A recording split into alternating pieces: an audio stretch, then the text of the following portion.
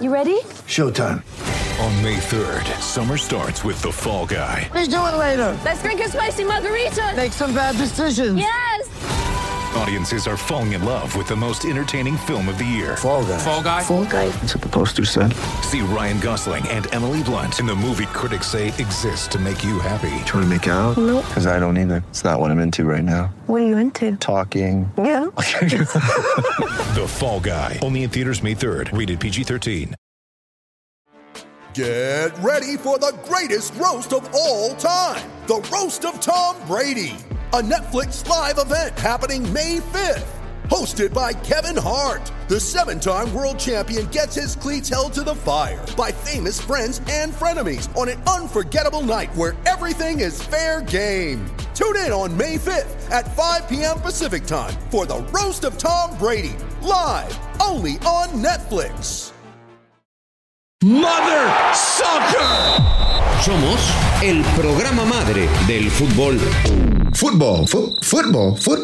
You mean like football? Del soccer en Estados Unidos. Oh, Mother Soccer.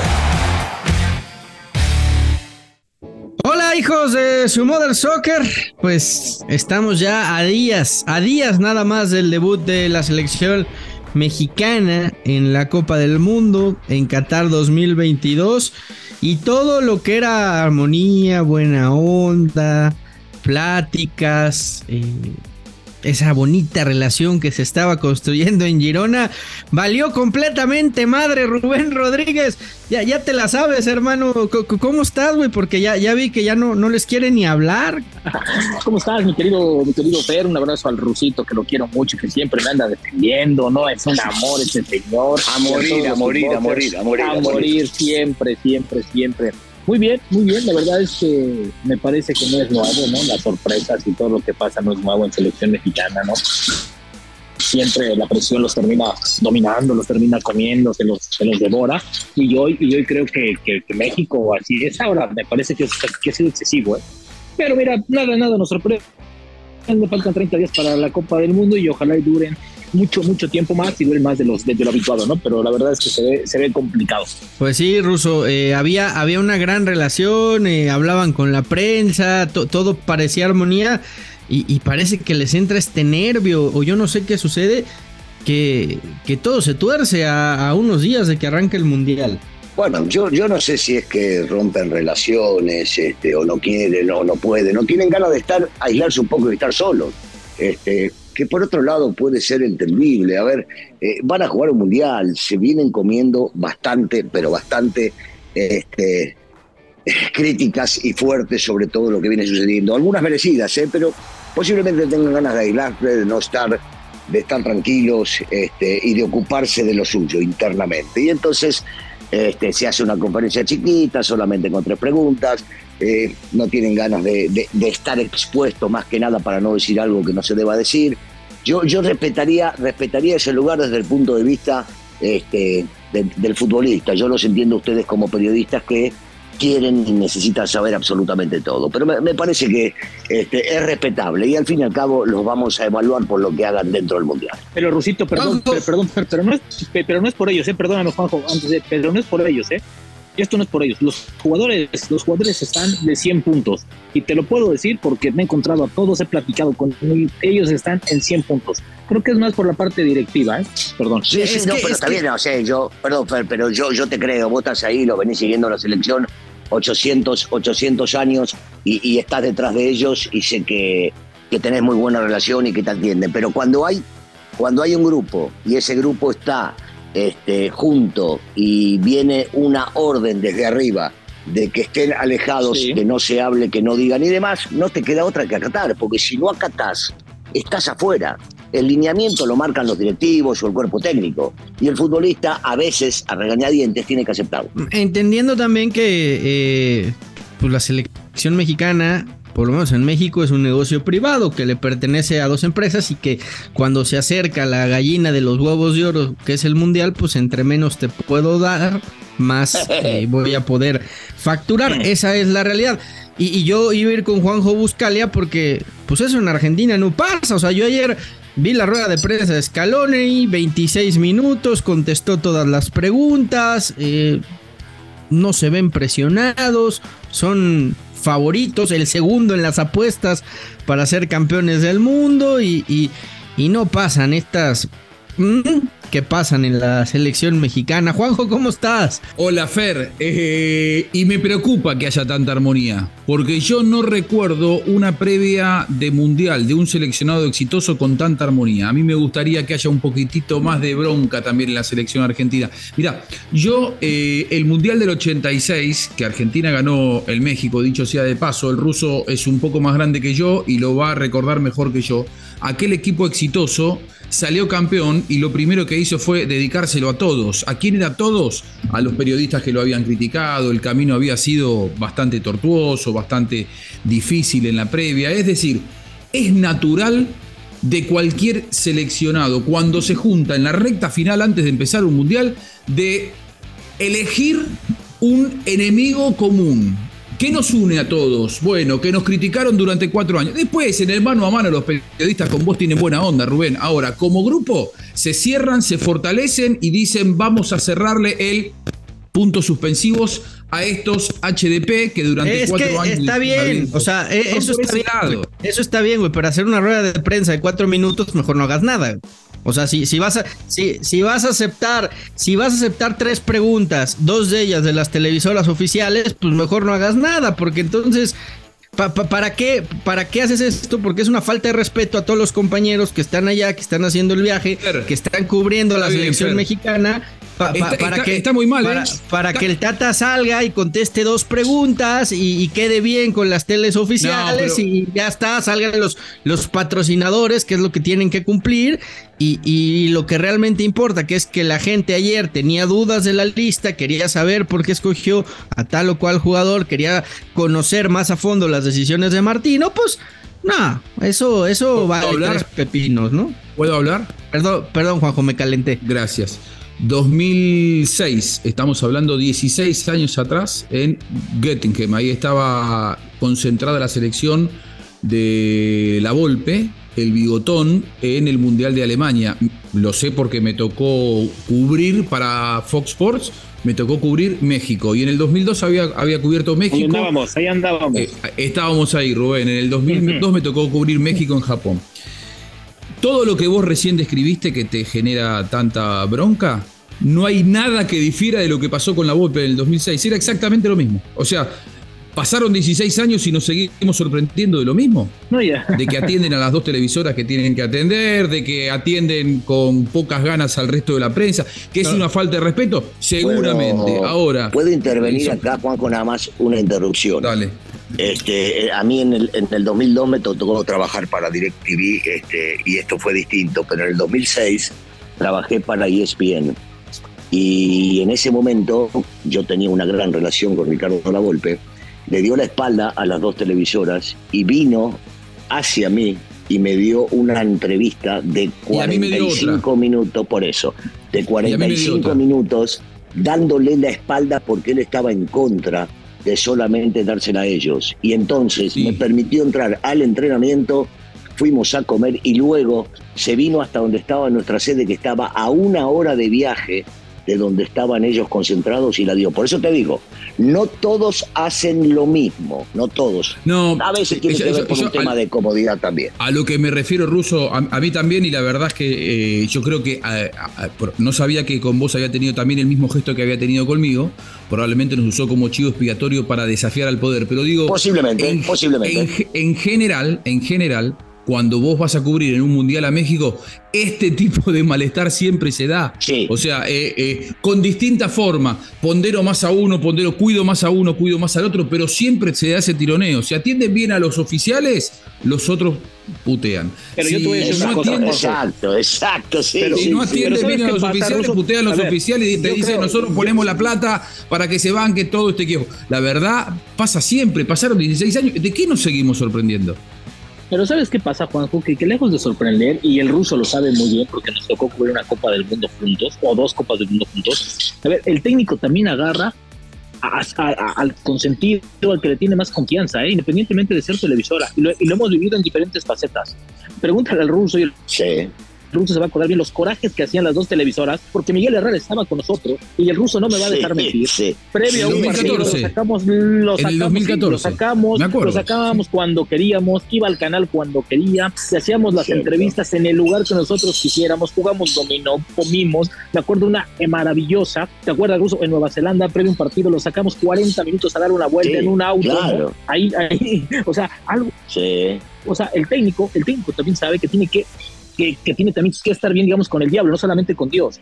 Y eso es a las televisoras lo que le molesta. Por eso creo que a partir de esos momentos se ha cerrado tanto, pero eso ha pasado históricamente. Pero siempre el técnico, si no te responde por el mensaje, te responde por el teléfono, te responde, pero siempre hay algo. Creo que también tiene que ver mucho con la chamba y cómo te puedas tú desarrollar con el técnico. Eso pasa siempre históricamente. A mí no me sorprende. Eso pasa seguido, eso pasa seguido y tiene que ver, a ver, Rubén no lo va a decir porque es él el personaje, yo lo sé, porque me tocó estar con Rubén, llevo trabajando con Rubén 10 o 12 años. No he visto un técnico que pasó por la selección que no le contestara a Rubén lo que le tiene que contestar. No lo he visto. Mira que me tocó vivirlo en los viajes y también estar con él en diferentes lugares. Todos le respondían, ¿sabes por qué? Primero, una de esas tiene que ver con esto que decís, Juanjo, que les doy la espalda a las televisoras para que vean que los demás también existen. Y la otra es la confianza que Rubén se ganó con ellos para saber que tenía que decir lo que tenía que decir porque él era responsable frente a las televisoras, mejor dicho, frente a la audiencia, y decir, si los tenía que putear, los puteaba. Claro. Y si tenía que decir una cosa que era verdad y no le gustaba, también lo hacía.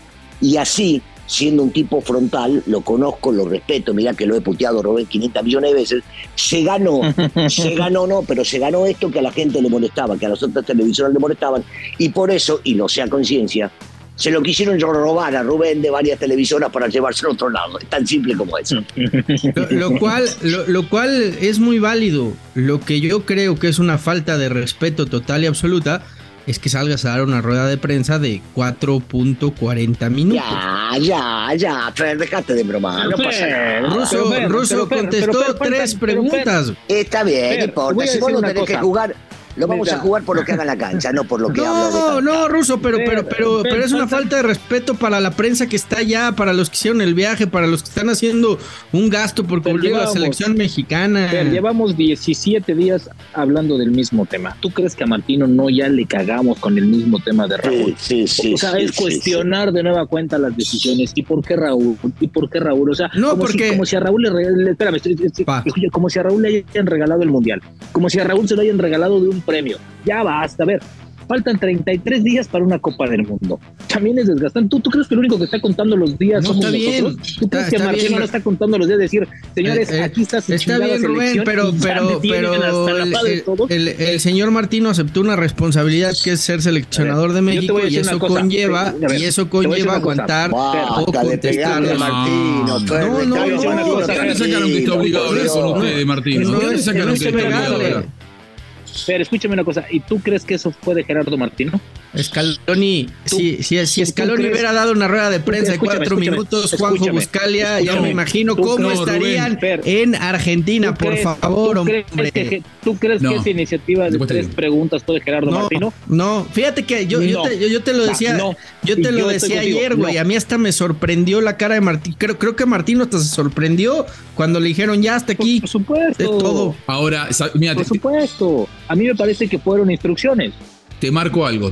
Yo creo que, bueno, primero que no está obligado, porque las conferencias en las que están obligados a hablar los entrenadores son las oficiales de FIFA. Por supuesto. Previo al partido y postpartido. El resto él habla si tiene ganas. Yo creo que en este caso habló, y no es por ofender a nadie, no importa aquí el respeto. No creo que sea una falta de respeto hablar poco o no hablar directamente en una conferencia de prensa que no estaba obligado a dar. Yo creo que si la da es o por presión de las televisoras que son las que sostienen todo esto, o de los sponsors que son los que ponen plata y le dicen necesito que aparezca el banner con las marcas que auspician a la selección. Listo, le dieron contenido corto, Eso ya es otro problema, si a vos te sentís maltratado o no. Yo creo que no te maltrata al hablar poco. Y te digo esto porque vos trajiste el tema. Scaloni habló mucho porque mientras Martino habló en el último mes 2 o 3 veces, Scaloni hacía 6 meses que no hablaba. Y nadie habló de falta de respeto. En definitiva, yo creo que vos te sentís maltratado o irrespetado por esa conferencia corta. Pero no es Martino, es. En realidad estás disconforme con el trabajo de Martino. La verdad es que Scaloni hacía 6 meses que no hablaba. Por eso habló un poco más largo y habló 20 minutos. No te confundas, Juanjo. Yo no critico a Martino. ¿Te acuerdas en era de Bielsa? ¿Te acuerdas en era de Bielsa? Bielsa no le daba nada a nadie. Por eso las conferencias de Bielsa solo eran conferencias eternas, de prensa. Pero duraban 2 horas. A mí me tocó una prensa. ¿Pero por qué? Porque decía, pregunten lo que quieran porque yo no doy 1 a 1. Cada quien maneja como quiere de esta parte, pero a ver, sí. Martino ha dado 70 conferencias, Fer.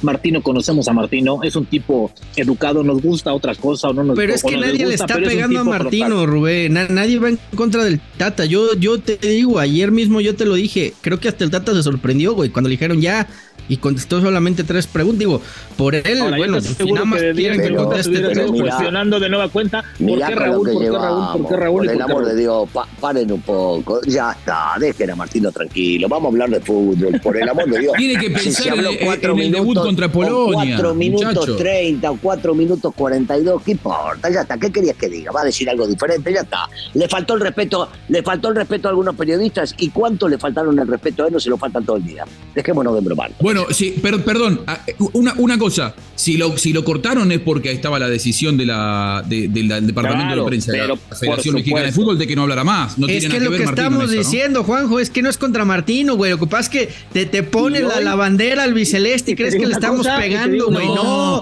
es contra el Tata, güey. No es contra el Tata, es contra la... Es contra la falta de respeto. ¿Qué es falta de respeto? Hablan si tienen ganas, no están obligados. Está bien, pero el partido contra Polonia. Entiende que no es contra el Tata, es contra esta gente que quiere o que controla o que hace la selección mexicana un negocio privado y que estamos hablando de la selección que representa un país. Pero ellos pagan. Nos gusta o no nos gusta, ellos pagan. Entonces hay que agarrar y bancársela también. Y hoy, Fer, porque va a ser igual, ¿eh? Rubén, va a ser igual. Entonces, mándeme. Vete buscando un buen árbol, güey, una buena azotea ahí cerca de donde vayan a entrenar, alguna plataformita, porque sí va a estar del carajo esto, ¿eh? Estamos acostumbrados, Fer, y te aseguro que contra más se cierre, mucho mejor para todos, porque eso hace que el periodista realmente haga su chamba a 1000, y eso nos gusta. Entonces, ya, dejemos, mira, que Martino haga su copa, que se vaya de vacaciones cuando quiera, el 31 de diciembre termina su contrato y les va a decir, ya, mira, adiós. Es más importante para mí, lo hemos hablado, Fer, en el otro podcast, entender y saber que este partido es el partido más importante de los últimos años para Raúl Jiménez, no para la selección, para Raúl. Porque Raúl se va a probar. Claro. Y si Raúl está bien, Raúl va a jugar contra Polonia. Y si Raúl no está bien, en una de esas no lo tenemos en el Mundial. Es más importante eso que si habló o no habló, lo dejaron, no lo dejaron y demás. ¿Lo ves igual, Rubén? Sí, a mí me parece que hoy Raúl Jiménez creo que también ya basta de todo esto, porque aparte te voy a decir una cosa que no se ha dicho, achacamos mucho a Raúl y al Tata, perdón, pero su club tiene gran responsabilidad, y te lo digo de primera mano, de lo que le pasó a Raúl, y eso es algo que no se ha hablado y que lo sé de primera mano. El club lo recetó mal, el club lo diagnosticó mal. Incluso te puedo decir que el tratamiento que le puso su club lo perjudicó más, lo perjudicó mucho. Por eso se tardó tanto tiempo en regresar. Ojo con eso, Pero eso es lo que creen en el cuerpo médico. Eso es lo que creen en el cuerpo médico de la selección. Te lo digo de primera mano. Seguramente hablaste con Pecaña, que es un fenómeno y que recupera a los futbolistas, ¿no? A ese hombre le deben de poner una estatua, porque de nueva cuenta sacó un futbolista de cara a una Copa del Mundo. Pasó con Edson, pasó con Guardado hace 4 años y ha pasado con miles. Qué bárbaro. Ahora, Rubén, ¿eso es lo que creen en el cuerpo médico? ¿Eso es lo que creen en el cuerpo médico de la selección? No, con datos y con el tratamiento y porque vieron a Raúl, Juanjo, y porque encontraron a Raúl, incluso hasta la lesión se infectó un poco, y eso hizo que se tardara un poco más la lesión, la recuperación. Yo lo que te digo es, el cuerpo médico de la selección mexicana cree que el problema estuvo en cómo fue tratado el futbolista en Wolverhampton. Sí, están Es decir, 100% hay seguros desconfianza que fue entre por un eso. cuerpo médico y otro. Hay desconfianza entre un cuerpo médico y Raúl otro. Jiménez, no sería la primera vez que pase. Sí, por eso no sería la primera vez que pase. No, para nada. Por eso Raúl Jiménez fue tan incisivo en déjenme recuperar en México, déjenme ir con selección, déjenme recuperar allá. A ver, Juanjo, Russo, Fer, en 3 semanas ha tenido la evolución que no tuvo en casi 2 meses. En 3 semanas. Mira, en 3 semanas sacaron a les voy a decir una cosa. Raúl. Les voy a decir una cosa. ¿Vieron a Araujo, no? Que hace, ¿cuánto? 3 meses lo dábamos por perdido del Mundial. Sí. Diego Alonso, cuando salió a declarar, técnico de Uruguay, al tiempito de que el jugador se había lesionado y había sido intervenido quirúrgicamente, cuando le preguntaron a Uruguay, bueno, ¿perdés a Araujo? Y él dijo, no, yo no lo pierdo, Araujo. Yo quiero ver cómo está el futbolista, lo vamos a ir a evaluar nosotros y nosotros vamos a decidir. Pasó el tiempo, la semana pasada, ya faltando poquito para el Mundial, Araujo estaba afuera del Mundial, da una conferencia de prensa a Diego Alonso en Uruguay, habla del Mundial, de esto y lo otro, sin decir nada. El sábado a la mañana se tomó un vuelo, se entrevistó con Xavi y le dijo, mirá, yo al jugador lo necesito y lo voy a llevar. Decime qué necesitas para liberármelo ya. Y Xavi Hernández le dijo, yo te voy a poner un fisioterapeuta que él va a evaluar si el jugador va a estar o no para jugar. Y entonces entre Barcelona y Uruguay vamos a decidir. Pero ¿qué pasó en común con lo de Raúl Jiménez? Que no hay confianza entre cuerpos médicos de los clubes y de las selecciones. ¿Por qué? Porque yo creo que los clubes, cuando los jugadores llegan al límite, prefieren decir, dalo por descartado. No lo podés usar para el Mundial y que se recupere tranquilo tomando los clubes agua no quieren prestarlos para el Mundial, Juanjo. Pues claro, son activos de ellos. Esa es la base. Son activos de ellos. Les cuesta. Si Raúl, y esperemos que no pase. Sí, pero una cosa es que no los quieran prestar y otra cosa que los diagnostiquen mal. Ahí está. No, claro. Eso es otra cosa total. Eso es otra cosa totalmente distinta. Eso es muy distinto. Pero también yo insisto en esta parte, los clubes entre menos te lo dé, pues mejor para mí. Porque ahora, estamos hablando de Premier League, ¿no? Digamos, ¿realmente podemos creer que un cuerpo médico de un equipo de la Premier League es la NBA del fútbol? ¿Te puede diagnosticar sin ningún tipo de segunda intención, diagnosticar mal la lesión de un jugador? Una pubalgia, además que es algo absolutamente habitual. Digo, un médico de un equipo, ¿cuántas pubalgias ha visto en su vida? No sé, Russo. Sí. Debe haber 10 pubalgias por año. Yo lo que digo es que los clubes defienden. Juanjo, la pubalgia se la detectaron en México, ¿eh? No, está bien, pero mira, dejando de lado cuál es la lesión exacta, los clubes defienden a sus futbolistas. Y ellos lo que quieren es que estén para ellos y que estén al 100% para que puedan llegar a jugar. Y a veces hasta les prohíben jugar. Yo creo que Juanjo debe tener mejores datos que los míos, pero me pregunto, Di María en la final de la Copa del Mundo de Brasil, sí, según tengo entendido, Real Madrid dijo no juega. Y el chico quería jugar. Y el chico no jugó. Que podía hacerlo. ¿Querés que te cuente esa historia cómo fue? Sí, claro, por supuesto. A ver, Di María venía de ser la figura en la final de la Champions. ¿Se acuerdan la del 2014 que le gana en Lisboa al Real Madrid y al Atlético de Madrid? Ganaron 4-1 en tiempo extra. El gol de Sergio Ramos en el minuto 93. En el alargue, Di María la rompe. Terminan ganando 4-1. En ese contexto, a Di María lo venden del Real Madrid al Manchester United en 100 millones de euros. Se juega en el medio del traspaso, se juega el Mundial. Di María se desgarra, como lamentablemente pobrecito le ha tocado desgarrarse en muchos eventos importantes. Di María se desgarra y volvía sin tener el alta médica, volvía para la final solamente porque era una final. Si era un partido de liga o un partido más, no jugaba. No estaba para jugar. Pero claro, las ganas del chico, las condiciones de él, la necesidad que tenía de Sabela de utilizarlo, hicieron que en la mañana, cuando los periodistas estábamos en la puerta de la concentración argentina, saliera el padre de Di María y dijera, me dijo Ángel que juega. Me dijo Ángel que juega, está en el equipo. Ya terminó. Me dijo Ángel que juega. Perfecto. ¿Cuál eran los titulares? Di María titular. Era la noticia del día. Todos los diarios poniendo eso. Bueno, llega el momento del partido. Cuando se enteran, esa noticia llega a Real Madrid. Le levantan el teléfono a Julio Grondona desde Real Madrid y le dicen, ¿cómo que juega Di María si no tiene alta médica? No, bueno, pero está para jugar, es una final. Bueno, firmame un seguro por 100 millones de euros de que vos vas a poner un tipo lesionado. Si le pasa algo, vos me vas a pagar la plata que me iban a pagar los ingleses. Obviamente que no firmó nadie ese seguro de 100 millones de euros y cuando estaban ya los jugadores cambiándose del vestuario, llegó la orden desde la AFA a Sabela, no podés usarlo. Y Di María no jugó la final. Ajá, decidió el club, ¿verdad? Y decidió el club, decidió Real Madrid. Vamos a hacer un corte para los amigos de W. Seguimos en el podcast. Bueno, si les parece, vamos a escuchar justamente lo que decía Gerardo Martino sobre el tema Raúl Jiménez y cómo está en este momento el delantero de la selección mexicana. No, la resolución la tomamos en función a la evolución que él fue teniendo, a lo que hablábamos con él, con el cuerpo médico. Llegamos a un punto donde solo necesitábamos saber cómo iba a ser su respuesta a entrenamientos que ya tengan que ver con lo competitivo. Si bien todavía no hizo fútbol contra una rival como sucederá mañana, sí hicimos entre nosotros y las respuestas de él fueron muy buenas, y mañana seguramente sí tendrá minutos. Ya lo decías, ¿no, Rubén? Lo más seguro, 45 minutos para enfrentar a Suecia y probarlo. Sí, a mí me parece que él también, Raúl, que quiere jugar. Raúl quiere que lo veamos jugar.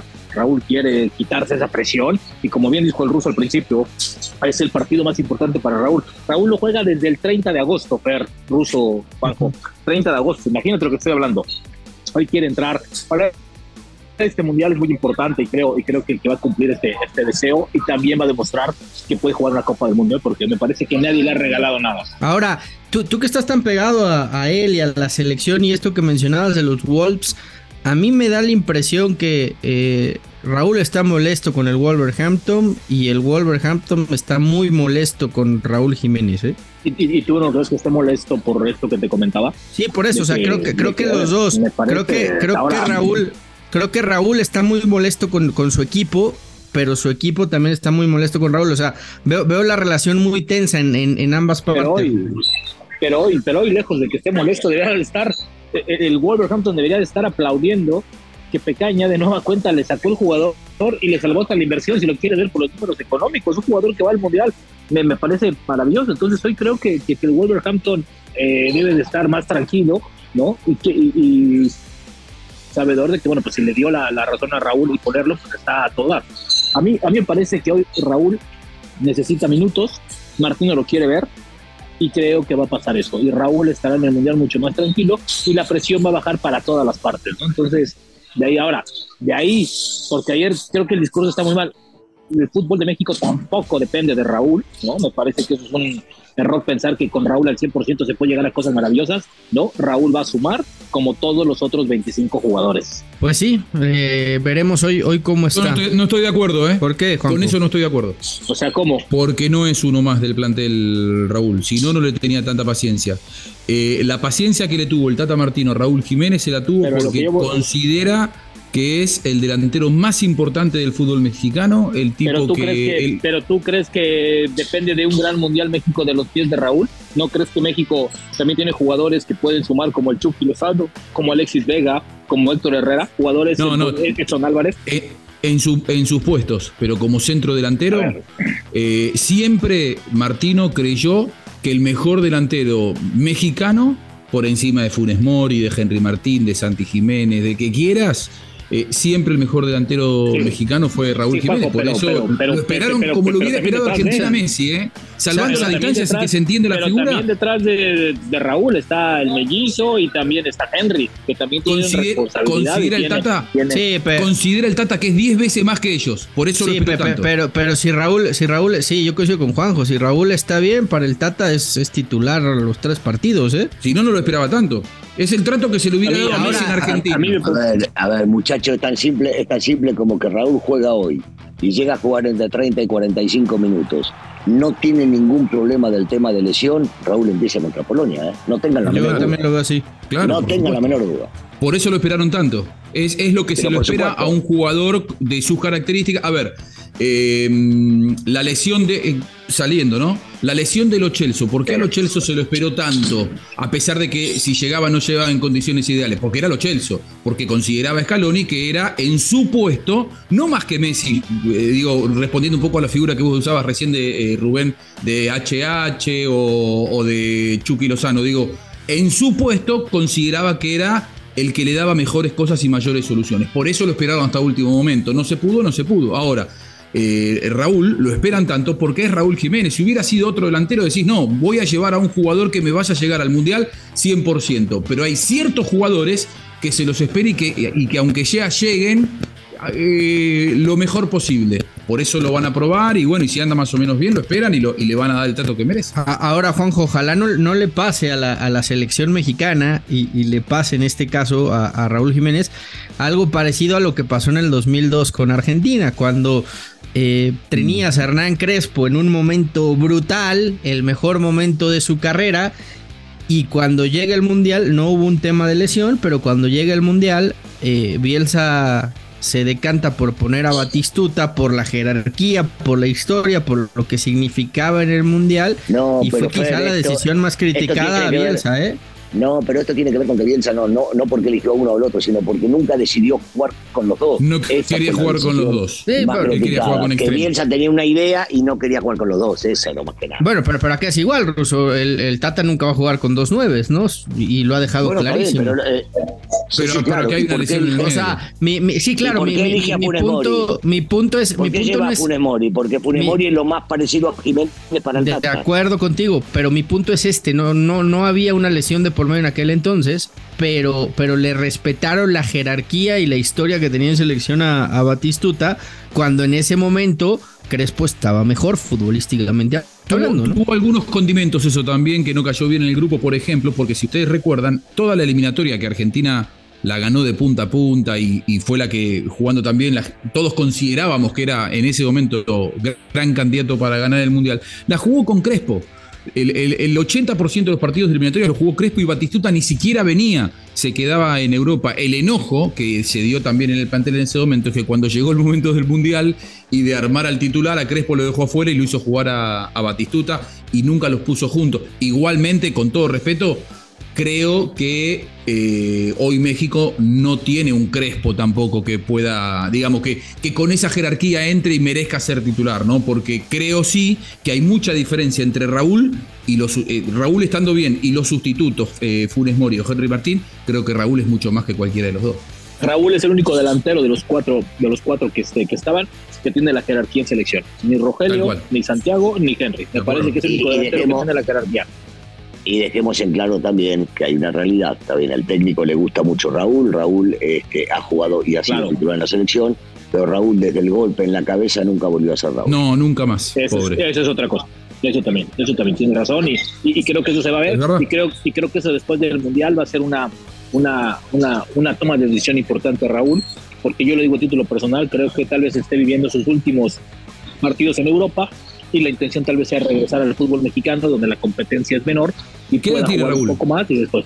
Raúl me parece que tiene 29, ¿no? 29. Es joven, 29, es muy joven todavía. Sí, es joven, pero como es el ruso, ese golpe creo que, y el propio Raúl creo que ha dicho... Sí, le cambió la carrera. Le cambió la vida y que afortunadamente, gracias a Dios, vive y hace la vida normal. Porque el 31 tiene Raúl. 31. Sí. 31. Yo creo que estaríamos viendo los últimos partidos de Raúl.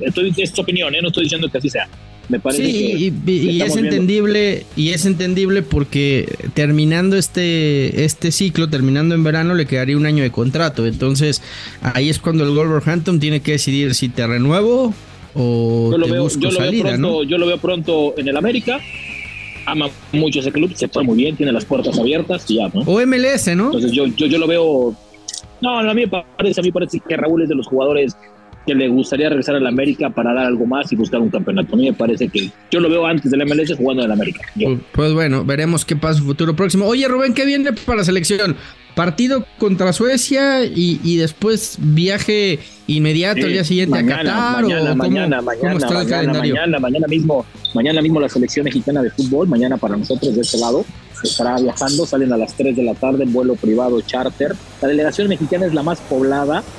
Para que se den una idea, van alrededor de 90 personas por los que van a llegar por allá, están con 55 acreditaciones, los otros serán invitaciones. Entonces yo creo que es la delegación más poblada porque va gente de marketing, gente de, bueno, va todo mundo. Entonces, de ventas, etcétera. Pero estarán arribando el día de mañana a Doha, por ahí de las 10, 11 de la noche, ya sabrán. Como al ser ya, al tener ya el protocolo FIFA, te ponen el charter inmediatamente bajan a pista, al autobús y vámonos. Van también los 15 sparring, van todos, los 26 futbolistas y los 15 sparring. Ok, entonces el jueves estarían arribando a Qatar. El jueves a Doha. Y entonces sí, búnker total y absoluto, ¿no? Es que Fer, no, bueno, no creo que sea así porque recuerda que por reglamento FIFA tu primer entrenamiento lo tienes que hacer abierto sí o sí. Se enoje Televisa, se enoje Azteca, lo tienes que ir todo el entrenamiento y por lo regular tiene que haber conferencias de prensa en un jugador antes del partido y el técnico en match menos one que le llaman que es antes del partido. Entonces, pero yo creo que los vamos a ver y también va a haber algunas conferencias de prensa. Bueno. Por eso ni te preocupes. Bueno, pues así más o menos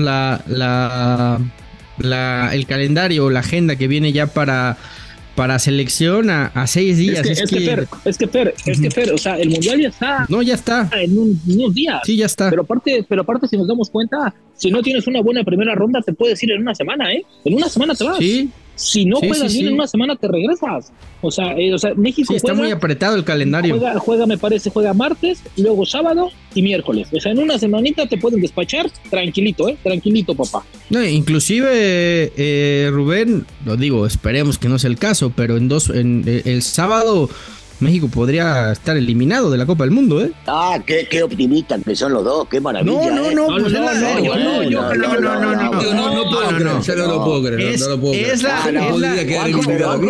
Juanjo, ¿sabés que nosotros podemos quedar eliminados hoy cuando juega el partido amistoso? Déjense de bromar. Por favor. ¿Qué están buscando ustedes? ¿Qué piensan? Ruso, nosotros estamos diciendo que si no te aplicas, si no tienes una buena primera ronda, en una semana te puedes regresar. Nunca dije y nunca le deseo mal a nadie, tú me conoces, pero es una realidad. Si no tienes un buen partido, pero esa mirada es como decir, y no solamente para México, para todas las elecciones. Está bien, pero si yo salgo a la calle y no miro al cruzar dentro de 5 minutos puedo estar muerto. Sí, pero no viene al caso ese comentario, o sea. Entonces ¿qué quieres que te diga? Que faltan 6 días para debutar y ya estás diciendo que dentro de una semana puede estar eliminado. Por eso ya dieron los 3 partidos por perdido. Entonces como no hay una posibilidad, no lo podemos decir porque pero la gente enoja, todo. Que pensemos negativo. Rubén, pero esa estamos diciendo que son tienen todos todas los las selecciones.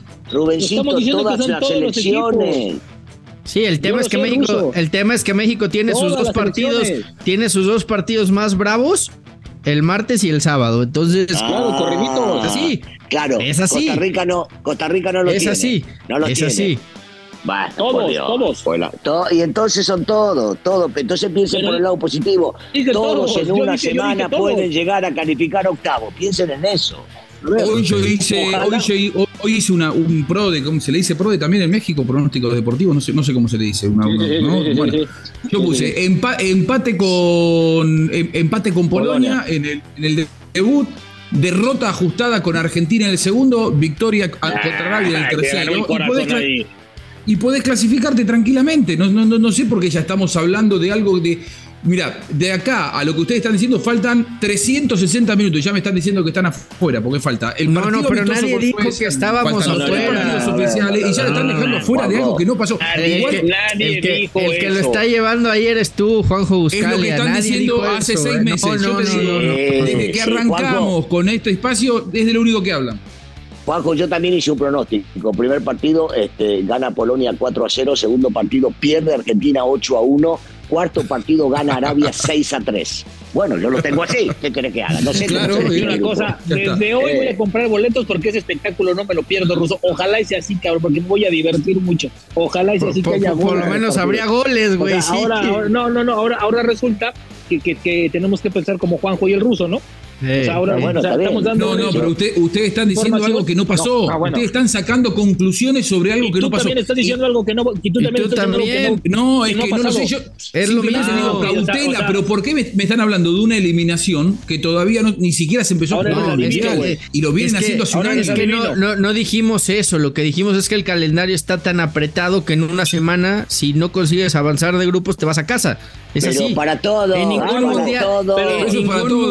En ningún mundial había sido. También, En ningún mundial había sido así de apretado. Este mundial está. Porque el calendario es más corto. Está metido eso. Está metido con calzador. Está metido con calzador. Que el mundial dure 28 días y no 35 también es culpa del Tata. Ya hasta Blatter dijo que se equivocó en dárselo a Qatar, hombre, por favor. Pero sí, pero ¿qué tiene que ver el Tata con eso? ¿Qué tiene que ver México con eso? Ya tiene la platita en el bolsillo. ¿Saben qué? Mejor vamos a recibir al mister, a Iván Pérez, porque los noto muy alterados, tanto al ruso porque están diciendo cosas que son increíbles. No, bueno, no. Iván, son dos pelotudos. Iván, ¿cómo estás? No. Negocio redondo. Iván, el Mr. Pérez. Hola, ¿qué tal? Fer, Ruso, Juanjo, Rubén. Pues sí, en realidad también lo que se van a gastar en Qatar los aficionados es como para hacer un escándalo, ¿no? Bueno, si tienes dinero, pues será como poca cosa. Mundial elitista, Iván.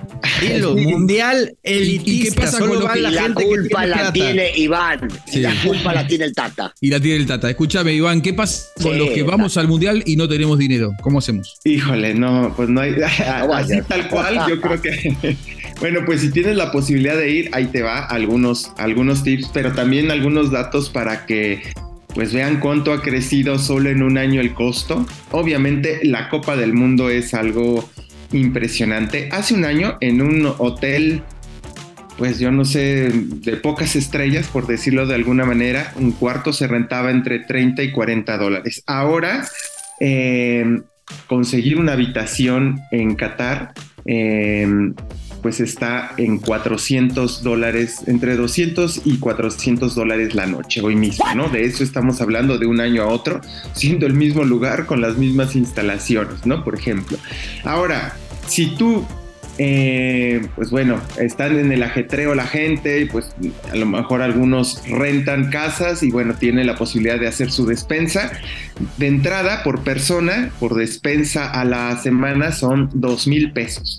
Más o menos a la semana lo que gastará, y eso pues haciéndote tu tortita y llevándotela ahí en el camino sin gastar absolutamente nada, ¿no? Estamos hablando de una despensa pues sin lujos, es decir, sin tu cerveza o sin vinos. Estás hablando de leche, de pan, de huevos, de queso, de unas manzanas y poco más, ¿no?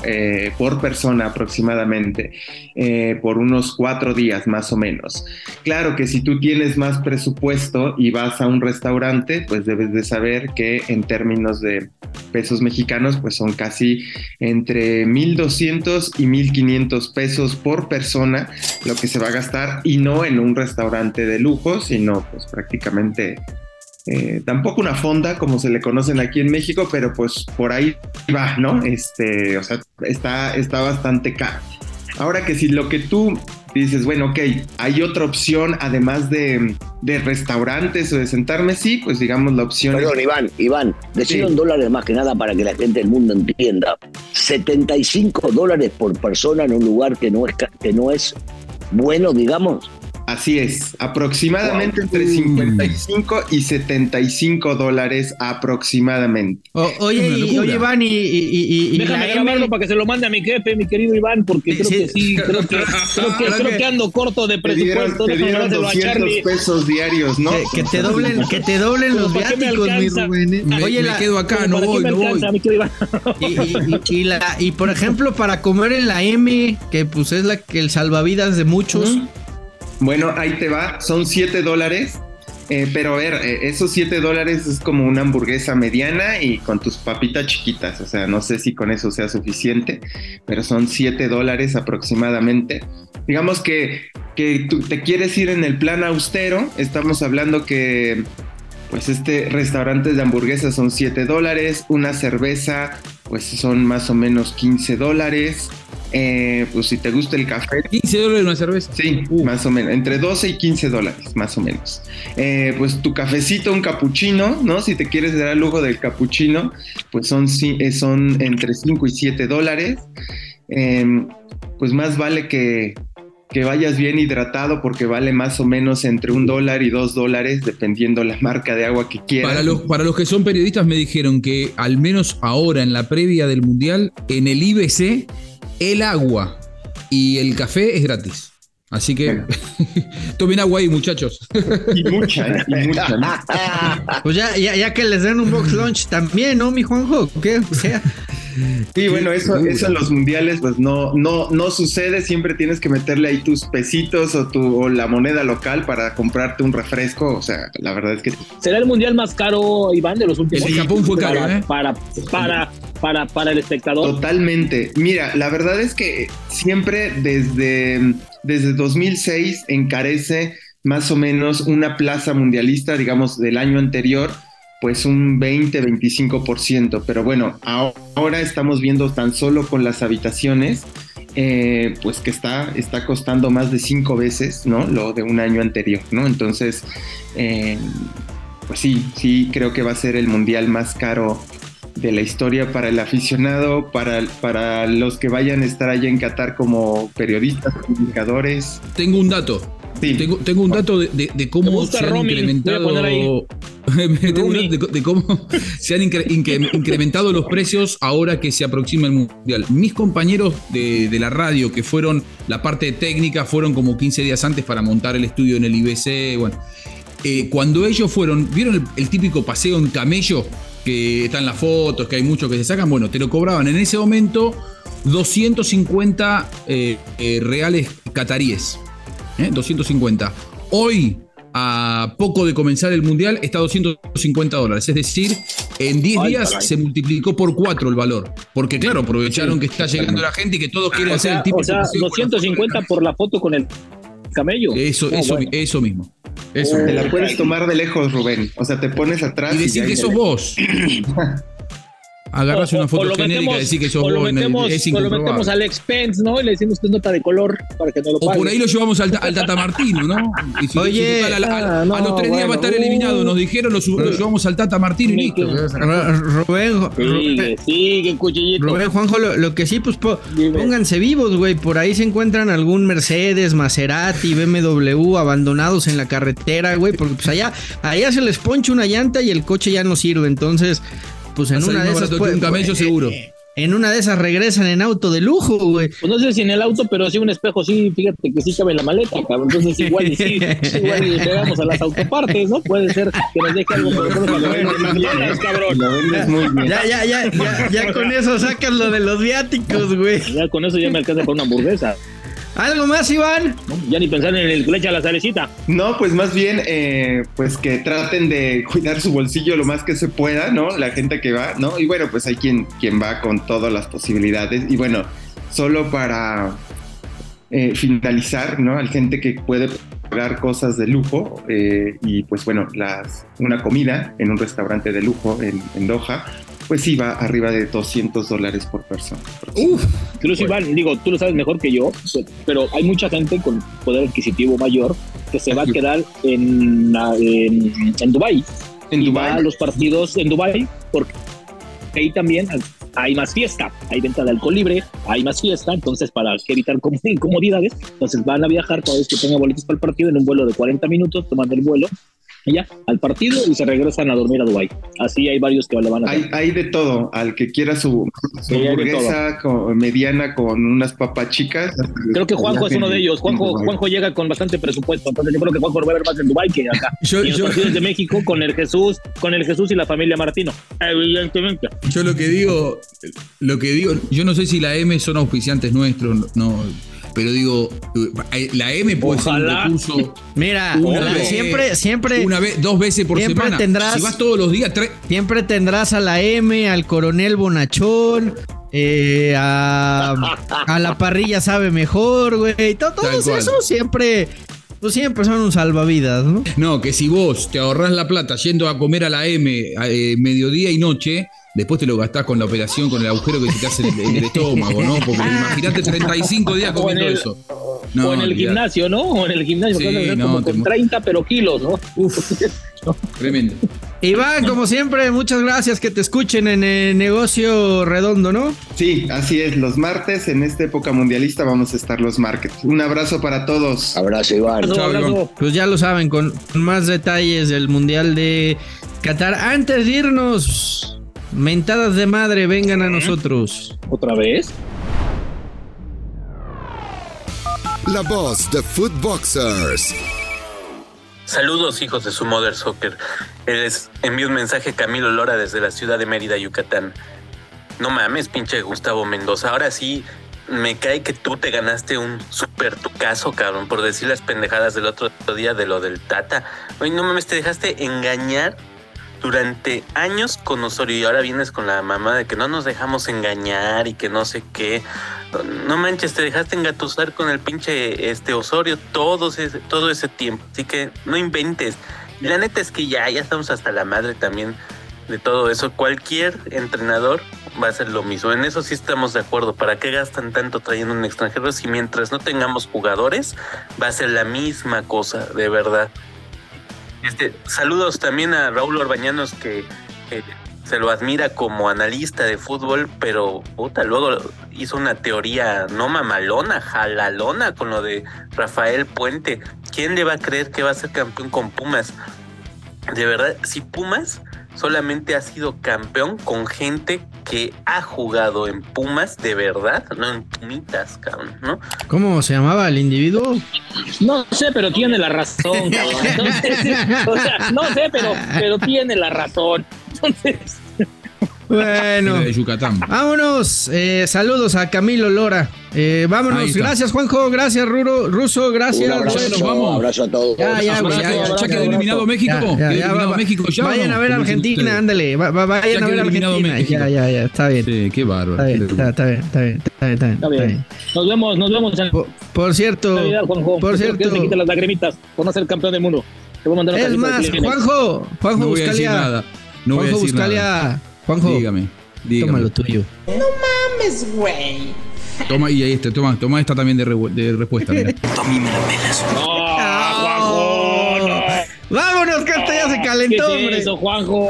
Qué rápido aprendes, Buscalia, Tanto tiempo con mexicanos. Yo ya me retiro. No. Lo hubiera pensado de todos menos de ti, Buscalia. Yo soy un caballero. Vámonos ya.